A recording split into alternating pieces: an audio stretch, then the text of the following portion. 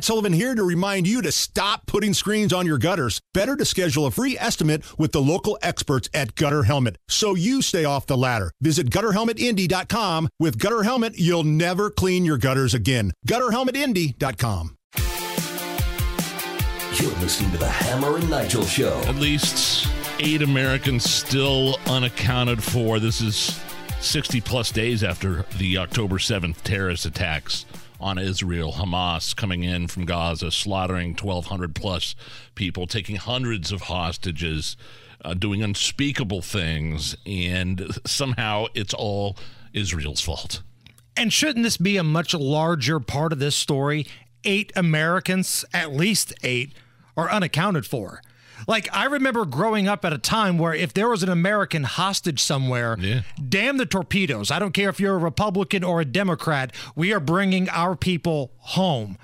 There are so many layers to this story with Hamas and Israel, it almost feels like these 8 Americans are being left out and forgotten. And that's disgusting and that's unacceptable. But I don't really see a rush from Joe Biden or his administration to try to bring these people home.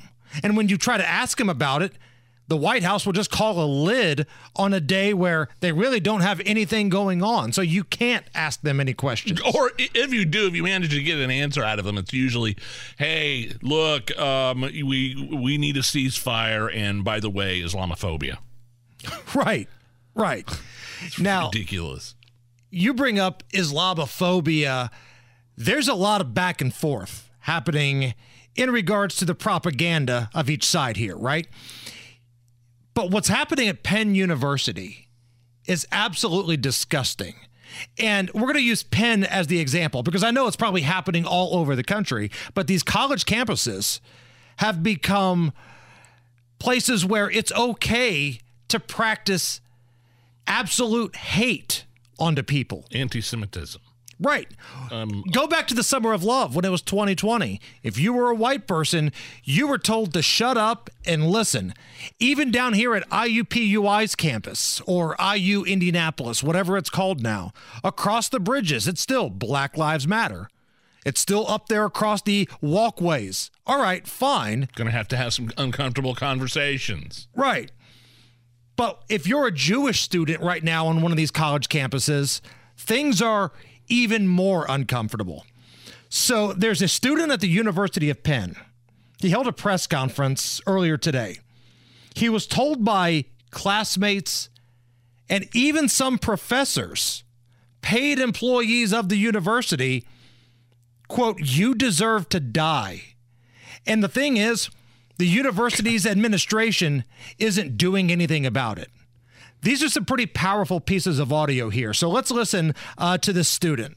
36 hours ago, I, along with most of campus, sought refuge in our rooms as classmates and professors chanted proudly for the genocide of Jews while igniting smoke bombs and defacing school property. And in fact, Penn's president did choose silence. The neighboring university's president swiftly denounced the incident, and yet our president cannot. Because the glorious October 7th, and you're a dirty little Jew, you deserve to die, are words said not by Hamas, but by my classmates and professors. And this is on the heels of a very pro-Palestinian, pro-Hamas rally that took place on Penn's campus.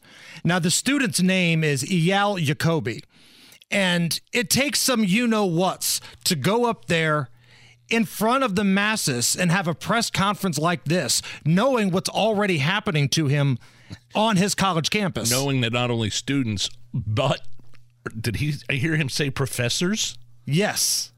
Yes, Go after him? 100%. Here's a little more. Our university, revered for its pursuit of knowledge, has devolved into an arena where Jewish students tiptoe through their days, uncertain and unsafe. The situation at Penn has escalated into a full-blown crisis, with students openly asserting their intentions to proceed with plans with or without university permission. During COVID, strict guidelines governed everything from class attendance and graduation walks. Yet now, when students and faculty defy policies to intimidate Jewish students, where is the same resolute enforcement? Yeah. For the past 3 weeks inside Houston Hall, our student center, an anti-Semitic headquarters has been erected with signs spreading Hamas propaganda. The organizers, both Penn affiliated and not, were initially asked to leave as they are trespassing on campus property.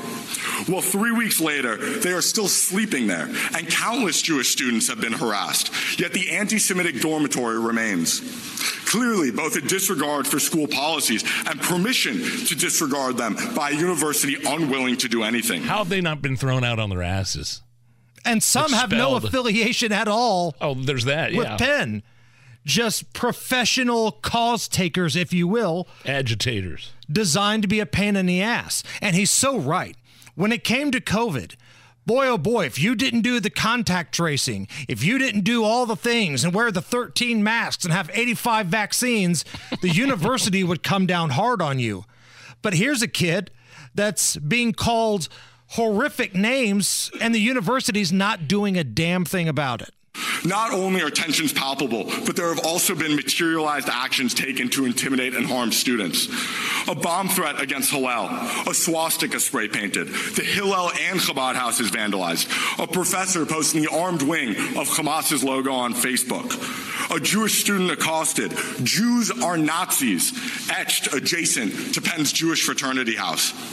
Why doesn't the university hold the perpetrators of such acts accountable? Is the university fearful that they may offend those who wish to intimidate and harass their fellow students? Penn's ambivalence fuels a crisis that has shattered my academic sanctuary. Policies meant to safeguard us have become hollow promises. And let us be clear, if they fail Jewish students today, tomorrow they will fail the rest of us. Incredibly powerful stuff right there. Incredible. And good for him. I can't believe that's allowed to go on the campuses. It's nice to see that some donors of some of these big colleges and universities and like Harvard, Penn, they're pulling their cash. They're pulling their donations. They have turned their back on their own universities because they refuse to address this problem that has the potential to turn violent.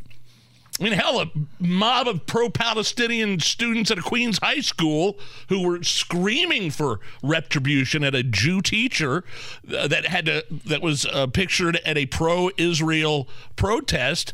She was trapped in her classroom for hours. Every one of those students that was banging on her door should have been expelled.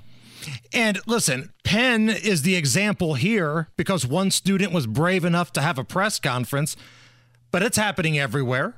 I promise you, there are some pockets here in Indiana that Jewish students on campus probably do not feel safe or welcome.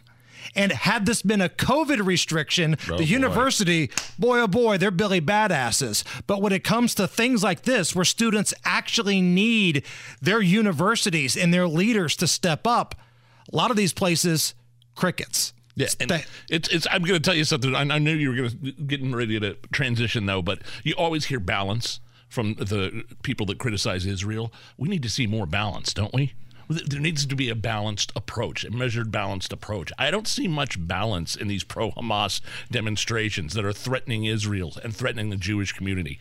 Zero balance there whatsoever, Hammer. This is the Hammer and Nigel Show.